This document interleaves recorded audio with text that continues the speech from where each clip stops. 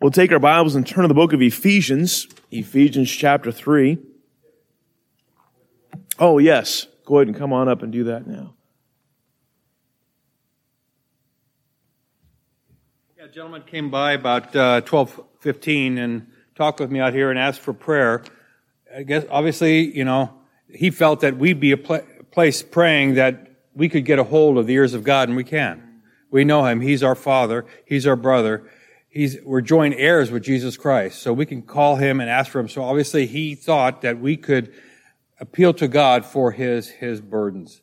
So let's go ahead and bring him up in prayer. He was deaf, so we don't really have a ministry for deaf. So I want to also pray that God will reveal a ministry that might be able to meet his needs to hear the gospel in his language, or educating him in things of God to the deaf people. I'm sure there's ministries like that around. But Lord, we thank you so much for your many blessings. Thank you for the opportunity to talk with you and bring petitions to you. Lord, this gentleman came here with needs. He may not know you, but we ask you that you'll raise up somebody who works with deaf people to minister to him. And Lord, we pray for his physical challenges he's going through. He said he had many. Lord, I pray that you give him comfort. Lord, you give him pain relief, Lord, and use the pain in the body to open the mind to the pain in the soul. And that pain is not knowing Jesus Christ as personal Savior. Although I don't know if he knows you, but Lord, I just pray that this is an opportunity to pray for someone who has needs. Lord, you'll meet that need, and he might even come back, and we'll try to minister to him some way, Lord. But we pray this in Lord Jesus Christ's name. Amen. Thank you, Brad. Did anybody hand out a tract today? This afternoon? You did? All right. Just, is it one? One? Good. All right. I haven't heard from the church in Raymore if they've handed out any more. But I've heard from two different preachers that were able to lead somebody to Christ today. And so that's great news that there's more people that are going to be now in heaven today. And I'm thankful for what God does on these Resurrection Sundays. It used to be that Resurrection Sunday was the day where we'd see a lot of visitors. And this is across the board. I'm not just talking about Faith Baptist here. But now the day where we see the most visitors is Mother's Day. So think about that as the Mother's Day is coming up. We have a meeting that's scheduled in Oregon that Mother's Day, Sunday through Wednesday. So think about Mother's Day and praying for those we know that are lost. Well, we're in Ephesians chapter 3. And we're going to look at a sentence of Scripture tonight, Ephesians chapter 3 and verse number 20. Now unto him that is able to do exceeding abundantly above all that we ask or think, according to the power that worketh in us. Unto him be glory in the church by Christ Jesus throughout all ages, world without end. Amen. Let's go to the Lord in prayer. Father, I thank you for the testimony that we heard tonight, Lord, of Ms. Sharon, and Lord, how you used Holy Spirit conviction of sin with stealing a cookie. And I think of when she gave that testimony, she probably had done it many times in prison, but that first time to all of those prisoners. And Lord, that must stick with them throughout the years. And Lord, thank you for the testimonies that you wrought in our life. Lord, thank you that we do stand redeemed before you, before the great I am, because of Jesus Christ.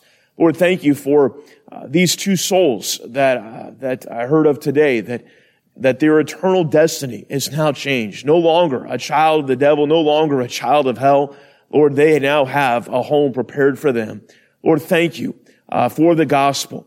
And tonight, as you have gathered us here once again, and we've opened up your word, I pray that you would open up our hearts. Lord, I ask that you would speak to us very specifically. Lord, no matter where we're at in our prayer life, I ask that we would step it up. Lord, wherever we're at in the matter of praying, Lord, teach us to pray. Take us deeper in the school of prayer. Lord, may we continue to see you do those exceeding abundantly above all that we can ask or think, so that you would receive the glory that is due to your holy name. We pray these things in Christ's name. Amen. We look at this sentence of Scripture. Now, it's 2 verses, but one whole sentence. And this is a tremendous passage. It seems like that Paul is trying to describe what God can do. So describe to me what God can do. It's hard to fathom it. It's hard to put into words. Jeremiah 32:17. Ah, Lord God, behold, thou hast made the heaven and the earth by thy great power and stretched out arm, and there is nothing too hard for thee. Jeremiah 32:27. Behold, I am the Lord, the God of all flesh. Is there anything too hard for me? God is all powerful. There is nothing too hard for him. He is able to do exceeding abundantly above all that we can ask or think. What a tremendous passage. What God is able to do. What is God able to do? He's able to deliver in the hour of peril when it seems impossible to be delivered from. You think of Daniel in the lion's den. I have a painting at our house there of my grandmother painted the Daniel in the lion's den, and Daniel has his eyes up, looking on to the Lord. And God delivered Daniel in an impossible situation. And he's the same God. He's the same God of the Old Testament as he is in the New Testament. He's the same God today. He's the same God that Daniel prayed to, who Brother Brad just prayed to, is the same God that Daniel prayed to there in the lion's den. He's the same God. Daniel 3 and verse 17, the kings, if it be so, our God, whom we serve, is able to deliver us from the burning fiery furnace, and he will deliver us out of thy hand, O king. That the Shadrach, Meshach, and Abednego, they had confidence that God could deliver them out of the fiery furnace. God is a God of all power. He is able to deliver in the hour of peril that seems impossible to be delivered from. He's able to deliver us from any and all temptation. You and I can walk in obedience. We can walk in victory. 1 Corinthians 10:13. There hath no temptation taken you, but such as is common to man, but God is faithful. We just sang about that faithfulness. And when we sing that song, Great is Thy Faithfulness, do you understand that we're actually praying to God at that point? We're saying, Great is Thy faithfulness. Morning by morning, new mercies I see. God is a God of faithfulness. He says, but God is faithful, who will not suffer you to be tempted above that ye are able, but will with the temptation also make a way to escape, that ye may be able to bear it. God always provides a way of escape. Sometimes you know exactly the way of escape is. Other times you might be confused in the moment. Ask God, show me what the way of escape is. Give me that way of escape. God is faithful to deliver us from any and all temptation. He's able to quicken and make alive that which is dead. Ephesians 2 and verse 1. And you hath he quickened, who were dead in trespasses and sins. God is able to make alive that which seems dead. When we travel here in evangelism in July will mark 11 years. I've been to a lot of churches. I've been to many what would be called quote unquote dead churches. And when I think about God's power, I think of what God could do in those dead churches. And really the gift of the evangelist, part of that is to help revive those situations. I'm wrestling over telling you a story. I might as well go ahead and say it. There was a church that my mom and dad and I visited when I was a senior in high school. And this church had about 5 or 6 people in the church. The pastor was in his upper 80s. And when I walked in there, I just thought, dead, dead, dead. When I heard the term dead church, that's the church that I thought of, was that church. And so, some years later, the church, got a new pastor and they had different struggles. Many times they tried to shut that church down. And there was one deacon that said, I still believe God wants to do something here through us. I don't believe we should shut it down. I don't think God's finished with us yet.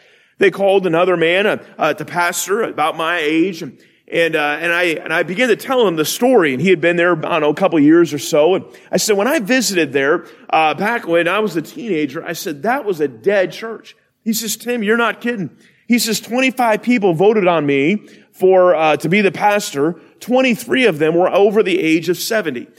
He says the first few years, the first few months, all I'm doing is burying people. He says that the church was just full of junk, and downstairs in the basement, there's several rooms. He says all those Sunday school rooms was filled with junk. He said, open up one door, and inside was several wheelchairs and even a hospital bed. And he just started laughing to himself and saying, Lord, what did you get me into coming into this church? Well, God was not finished with that church. He then cleared out some room to have a Sunday school class and have a children's church. And the church people were like, Pastor, what are you doing? He says, well, I'm getting things ready for a children's church that we're going to have. They said, Pastor, we don't have any children. He says, I know, but I'm going to prepare as if they're going to come. And sure enough, God started bringing some younger families, and some children started showing up. God began to work in this church in a tremendous way. I remember one time he told me when I popped in, he says, Tim, I've been knocking on doors, and I think I'm the only one knocking on doors, but we had a visitor that came, and I said, where do you live? And they told him, and he said, I've never knocked on doors in that area. They said, well, yeah, we had a flyer left at our door, thought we'd come and check the church out. And I said, do you have angels working for you or something? He's like, I think I'm the only one going out. But God was moving in that church. The building was dilapidated. He said there was mold on the inside and on the outside of the church. I said, Pastor, where was it on the inside? He says, it was in the auditorium. Everybody could see it when you walk in. And so he goes and cleans off all the mold on the inside of the auditorium, the mold on the outside of the auditorium. The very next service, this elderly woman comes up to Pastor and says, what happened to the mold? And he says, I cleaned it. She says, when did we vote on that? And it's like, what in the world? Why do we have to vote on mold? Now, I've heard of color of the carpet and other things like that, but I think that's the worst story I've ever heard. Vote on mold. There's going to be visitors, and they're not thinking about visitors. I'm comfortable with our moldy church. But God's not comfortable with the moldy church. Clean it up. And so God began to work in this church in a tremendous way. And the pastors told me time and time again, he says, Tim, God could have used anybody in this church. God was wanting to move. God was wanting to revive. And the church is going on great for the Lord. God is able to quicken and make alive that which is dead. He can do that in a church. He can do that in your life and in mine. God is able to make all grace abound in the hour of need for grace. 2 Corinthians 9:8. And God is able to make all grace abound toward you, that ye, always having all sufficiency in all things, may abound to every good work. Certainly, as we have struggles and trials, we need God's grace in our life. There's been times where I sense God's grace, and there's other times of suffering that I need a deeper grace, and God's grace has always been there. He is able to make all grace abound towards you.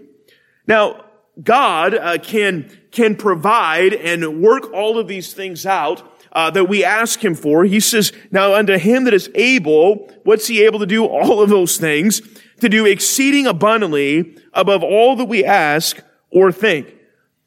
Now, if someone were to come up to me and were to ask me for $100,000, I would not be able to perform that. I would not be able to supply that. But you've got a God that is all powerful, that can supply whatever it is that you need. He is all powerful. He is able to carry out, perform, and supply every promise made anywhere in the Bible, including the amazing promises in Ephesians chapter 3. God is someone who we can ask and has the ability to perform it. He has the ability to perform what you've asked. Now, maybe, and He has the wisdom in all of that as well. Have you ever asked God for something and He didn't answer it, and you look back and you're like, thank you, Lord, that you didn't answer it the way I wanted? I've had that happen many times where I'm thankful. When we started evangelism, one of the things my mind was on is to get a fifth wheel, get a truck and a fifth wheel. And I was thinking about all of that. I'm so glad God didn't answer my prayer request in those things. Megan even said as we were getting started, she says, we should probably try to get a fifth wheel and things. And then she got on an Evangelist Wife group text. And she says, Tim, let's hold off as long as we can. Most of the group text is this broke in the fifth wheel, this broke in the motorhome, and it's rough in those areas. And so I'm thankful God didn't answer that prayer request that I had back then. Maybe someday God will have us do that, but I'm thankful that God didn't answer that, even though in my mind I thought that I wanted it. Because God has all wisdom. He knows these things. God is able to do these things. He's done these things in the past. He's able to do these things in the present. And He's able to do these things in the future that are found there in Ephesians chapter 3 and verse number 20. So He goes beyond. This is just like our God to go beyond. He is able to do exceeding. This is a far beyond, exceeding abundantly above all that we ask or think. Now, we enter into some wording that is most unusual for the Apostle Paul. He uses a double superlative to describe what God is able to do. What is God able to do? This exceeding abundantly is that double compounded word meaning super abundantly. Paul seems to use every word possible to try to convey to us the vastness of God's power as found in Jesus Christ. Someone said, language has never been so strained and used to its limit as it is in this doxology. That is because language is inadequate. The Apostle Paul is now trying to define the indefinable. He's trying to measure the immeasurable. See how he piles words on top of another. You could separate this verse into individual thoughts. You can have one sentence that says, Him that is able. You can have another sentence, Him that is able to do. Him that is able to do all we ask. Him that is able to do all we think. Him that is able to do above all that we ask. Him that is able to do above all that we think. Now, that's something when we ask God for something, but then to just think it, and God still supplies. I've had that happen before where I never even asked God yet. I didn't get around to it yet. God still provided even when I had the thought of that need. Him that is able to do abundantly above all that we ask. Him that is able to do abundantly above all that we think. Him that is able to do exceeding abundantly above all that we ask. Him that is able to do exceeding abundantly above all that we think. It's as if we can't ask big enough. We can't think big enough of what God can do and His abilities. God is a God that goes above and beyond. Can you imagine what heaven's going to be like? I've got some pictures of what it may be like in heaven. I think of us sharing our testimonies. I think of us singing. There was a man that sang a special this past week, and I think he's in his 70s, and just a tremendous voice. And I so enjoyed the song that he sang, and I thought, Lord, I would love to be able to sing like that when I'm in my 70s. And I'm like, well, you know what? I'd love to sing like that right now. But someday we're going to be in heaven. I think that we're going to be able to we're going to be able to sing. We're going to be able to worship the Lord. 1 Corinthians 2:9, but as it is written, eye hath not seen, nor ear heard, neither have entered into the heart of man the things which God hath prepared for them that love Him. This is a God that goes above and beyond. This is a God that we can't even comprehend. His ways are higher than our ways. His thoughts are higher than our thoughts. God is able to do above all that we ask and all that we think. He can take what we ask and enlarge it. He can take our thoughts and go beyond them. We see the here and now. God sees the then and there. God is able to do abundantly. He doesn't just make minor improvements to our plans. He overrules them and gives them a magnificence worthy of Himself. We were in Minnesota back in September, had a Sunday through Thursday meeting. And I was praying, God, where do you want us to go? We had an open Sunday before we came back to California. And I was figuring I would stay there in the Minneapolis area. I was looking at some of the contacts that we had, looking at their church calendars and all those dates and things. That nothing was opening up. And so I was looking at the Royals calendar and saw that the Royals were in Kansas City. And I said, Megan, we're about 5 hours from the stadium. How about we just drive down there? We'll go to Kansas City and maybe get into Kansas and try to visit a church there. So we went to the game that Friday night. The meeting ended on Thursday. We go to the game Friday night. Megan posts about it. And then Saturday, Mike Westberg contacts me and says, hey, what are you doing in Kansas City? Do you have tomorrow available? Would you come preach? And then through that, God opened up the door for us to be there this past week. That's a 10-day meeting. That's God. That's God doing exceeding abundantly what I even asked or thought. I was just wanting to fill a Sunday there in Minneapolis. God's plan was for us to be in Kansas City, to be with the Westbergs, and then to have this whole meeting that we went through the last 10 days. And this is just like our God. His infinite power is inexhaustible in its ability to enable us. And yet God is so powerful, yet sometimes we can see His power so strongly, and yet sometimes it is just so light. It is that whisper, as Elijah found, of the voice of God. So often our asking fails to understand what blessed spiritual joys that God wants to provide for us. We are far too frequently content with the supply of temporal and physical needs. So much of our asking is selfish in nature, without awareness of the higher goals God has for us. Paul reminds us of these words that even the tremendous requests that he has just voiced to God are by no means wishful thinking or beyond the possibility of any real fulfillment. God wants to do this exceeding abundantly above all that we can ask or think in your life. He wants to even do it in our church's life. Are you praying big prayers? Are you praying prayers that only God can answer? One of the things I'm praying for our church, I think I've mentioned this before, I'm praying that God will raise up pastors, will raise up another evangelist, will raise up missionaries, that God will even enable us as a church to plant another church, maybe in the Sacramento area. You say, what do you see coming? I don't really see it, but I'm asking God for it. I'm asking God, would you enable our church to be a part of that?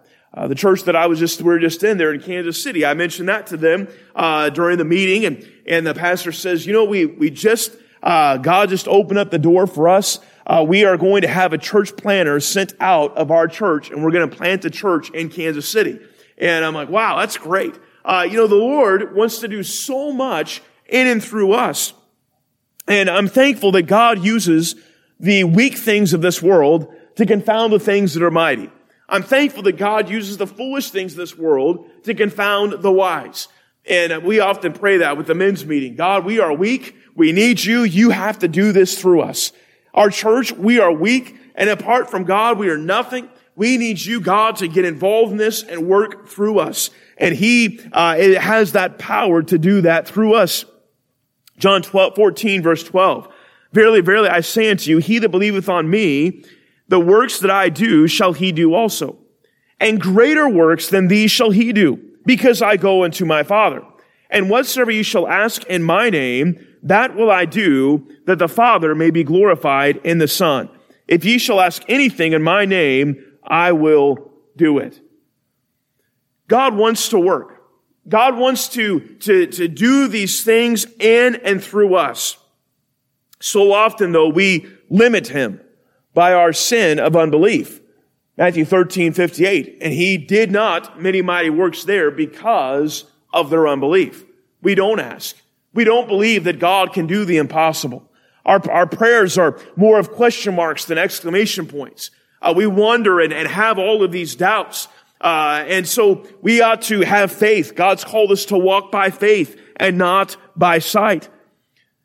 God's ability to work in His people are more than they can ever imagine with what God wants to do through us. Sometimes we limit God, of course, by our sin of unbelief. We also don't see answers to prayer because of our own selfishness in our prayers. If you were to say, okay, well, God's a God of all power, so I'm going to play the lottery, and I'm going to pray that God will have me to win the lottery, so that way I can have millions and millions of dollars. And you know what? I'll even tell God, I will tithe on it, and I will even give some to missions. You're probably not going to get that one. That's a selfish prayer. That's a selfish prayer. The Bible says in James 4 and verse 2, ye lust and have not, ye kill and desire to have and cannot obtain. Ye fight in war, yet ye have not, because ye ask not. Ye ask and receive not. Why? Because ye ask amiss. Ye ask in vanity, in vain, that ye may consume it upon your own lust or pleasures. Ye adulterers and adulteresses, know ye not the friendship of the world is enmity with God? Whosoever therefore will be a friend of the world is the enemy of God. We limit God by our selfish praying. And this is, we are such prideful creatures. We are so selfish. Even in the meeting this last week, I'm praying and God's just purging me of some things. And sometimes when I'm in a meeting or I'm preaching and I'll pray through the message and I'll think, I'm going to tell this.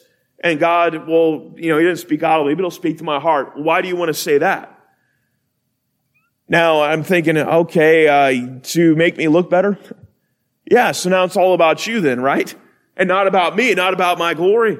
And that's a selfish reason why I would say some different things. And God wants to purge us of that selfishness. There's so much selfishness in our prayers.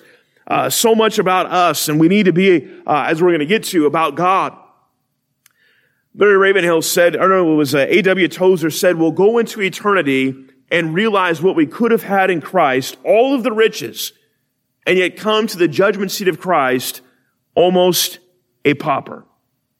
What God could have done through us, the exceeding abundantly above all that we could ask or think, that power that worketh in us, and yet we'll get to the judgment seat of Christ and we'll see that all of that we could have had, but we stifled it because of our pride, our selfishness, our sins of unbelief. God wants to work through us. It's like Paul is saying, does anyone doubt the power of God? He says it's the power that worketh in us. And this is, of course, resurrection power.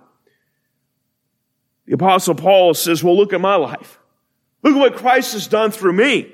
I was one time a blasphemer, a persecutor, an injurious person. I hated Christ with all the intensity of my being.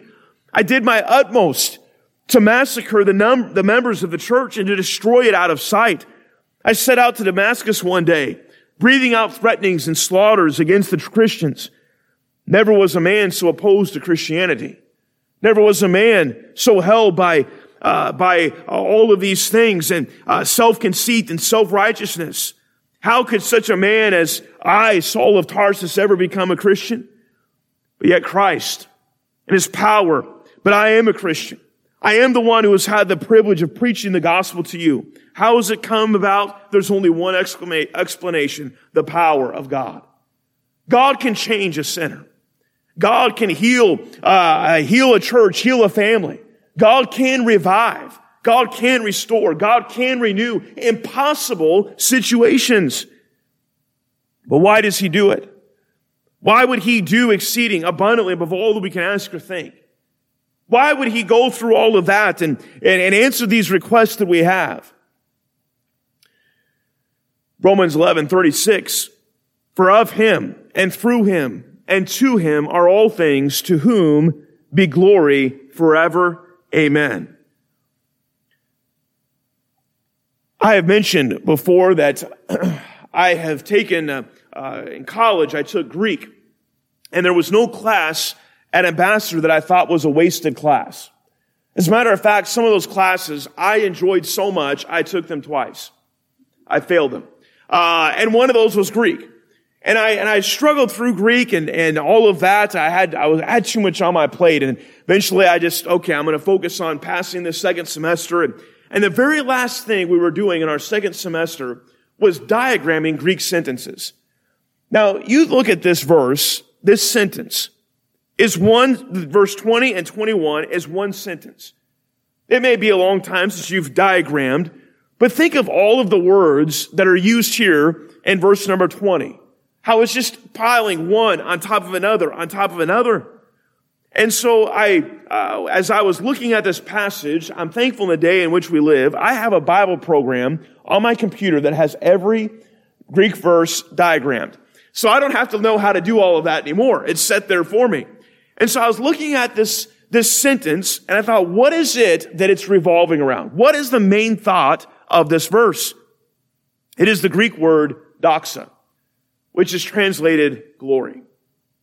Why would God do exceeding abundantly above all that we can ask or think? It's so that he would receive the glory that is due to his holy name. It's all about him. He is worthy. We are to glorify God personally. We see there in verse number 21. Unto him be glory. Psalm 115 verse 1. Not unto us, O Lord, not unto us, but unto thy name give glory for thy mercy and for thy truth's sake. It is about God. It's about his glory. God blesses when we seek to exalt him, to glorify him.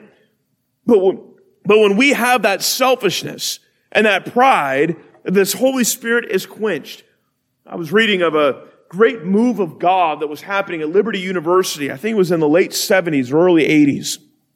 It was a months-long meeting that went on, and then one student got up and boasted, and it was all over.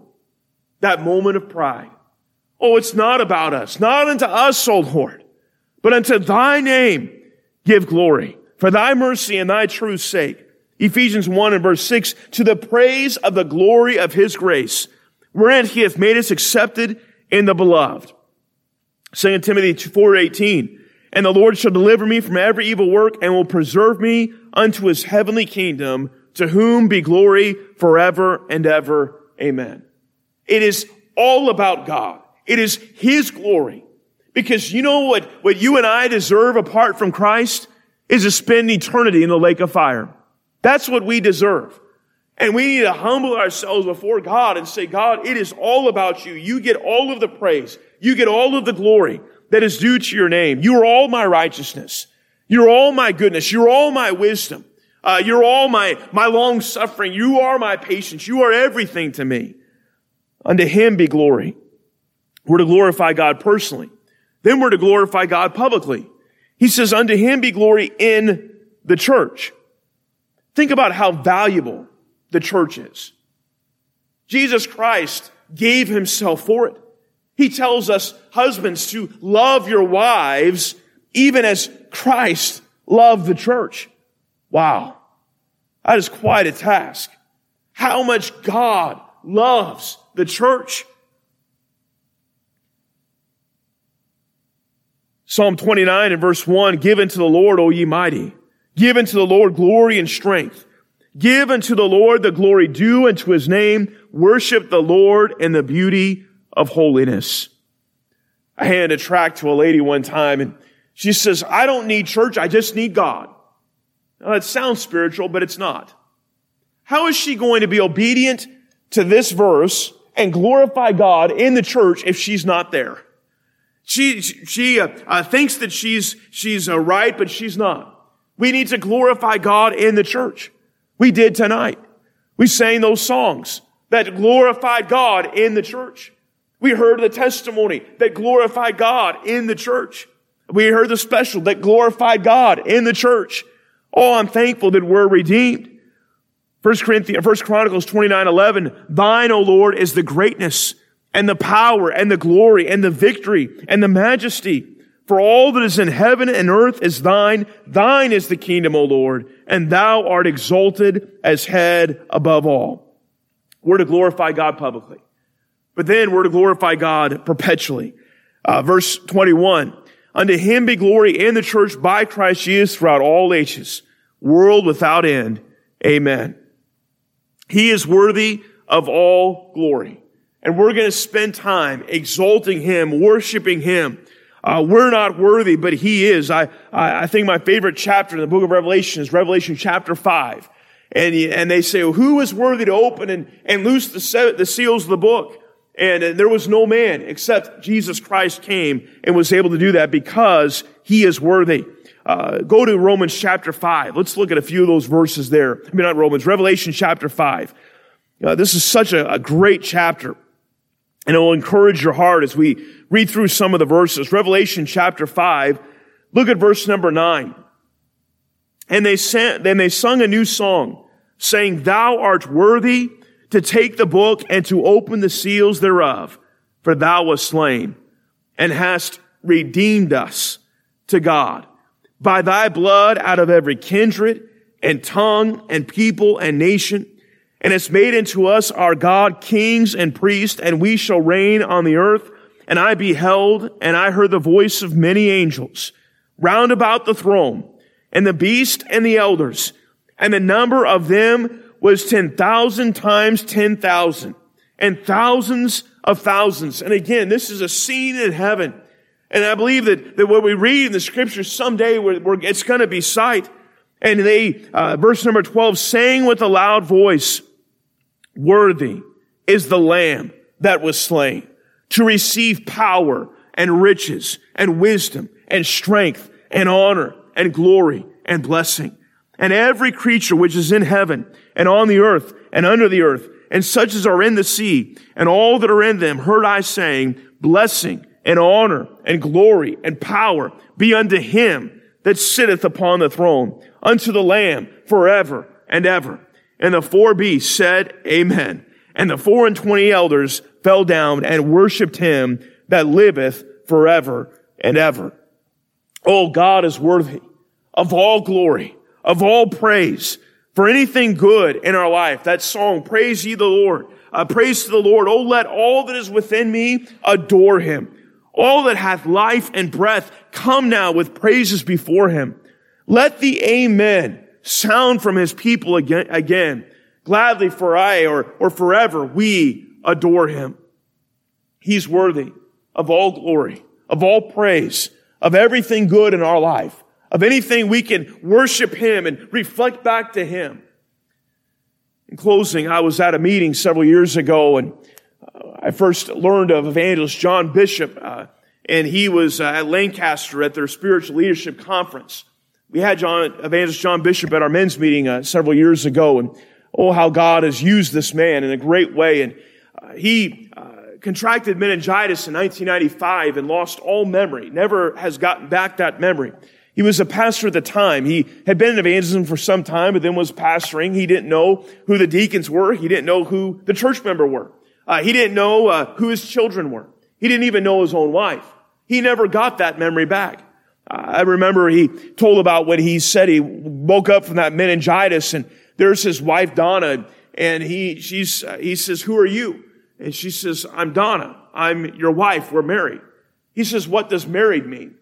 And she says, Well, John, it means that I belong to you and you belong to me. And he says, So you're my Donna? And she says, That's right, John. I'm your Donna. And that's what he affectionately calls his wife. God has used him all throughout the country. He suffers tremendously physical pain, and he's had periods of blindness and just all kinds of ailments. He told about that story at our men's meeting when he had to have a surgery that because of his condition at the time, they weren't able to give him anything to numb the pain, anything like that, or put him under. They had to cut him open as is. And he, tried to plead with the doctor saying, please don't have me do this. Please don't let me, don't do this. And they said, John, you're going to die unless you have this surgery. And so, he asked, can I have my Donna with me? And they said, yes. And so they gave him a towel to bite on and began to cut him open and do that surgery. And he grabbed onto his wife's arm and squeezed it so hard that it bruised her arm. And he says, I did not think that I was going to be able to make it through that surgery. He says, but God gave me the grace to make it through. And then he said this to us men. He says, I don't know what you're going through, but God will give you the grace to make it through. And I thought to myself as I was sitting there, I ain't got no problems. I'm fine. I'm good. Wow, how God was exalted and has exalted himself through Evangelist John Bishop's life. He's gone through tremendous suffering. And when he came, his wife came with him, and I said, and I offered, do you want us to, you want to have a car that you can borrow? Is there places you want to go? And she says, honestly, I just would like to stay in the hotel, and if you could take care of him as much as you can, that would be a relief to me. I just need a break right now. And so our pastor, he did a fantastic job in taking care of him. John Bishop told Pastor Rogers that he says, rare is it that I've had a pastor take so good care of me during the time that he was here. And so I was so proud, as it were, of my pastor and how he took care of Brother Bishop. But I remember him being at that conference, and they were giving him an award, a plaque that was the Faithful Stewardship Award. And they talked about his life. They played a video about his life there at Lancaster. And then he got up, and we're all standing and applauding, and they want him to say a few words. And he gets up to the mic and he says, I don't deserve this award. And he points to his wife sitting on the front row. He says, my Donna, she deserves this award. You don't believe all the things that she goes through for me. He says, I asked her one time, I said, my Donna, why are you so good to me?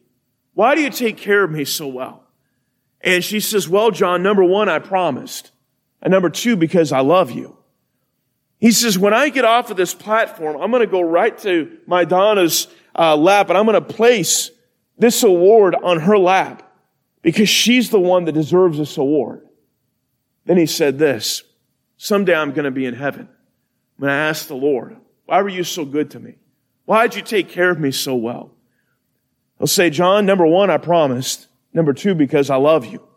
He says, any awards I get, I'm going to cast them at his feet, for he is worthy. Unto him be glory in the church by Christ Jesus throughout all ages, world without end. Amen. Let's see our God do exceeding abundantly above all that we could ask or think, according to the power that worketh in us. Let's see God answer big prayers, prayers that only he can truly get the glory for. Let's exalt him as best as we can. Let's go to the Lord in prayer.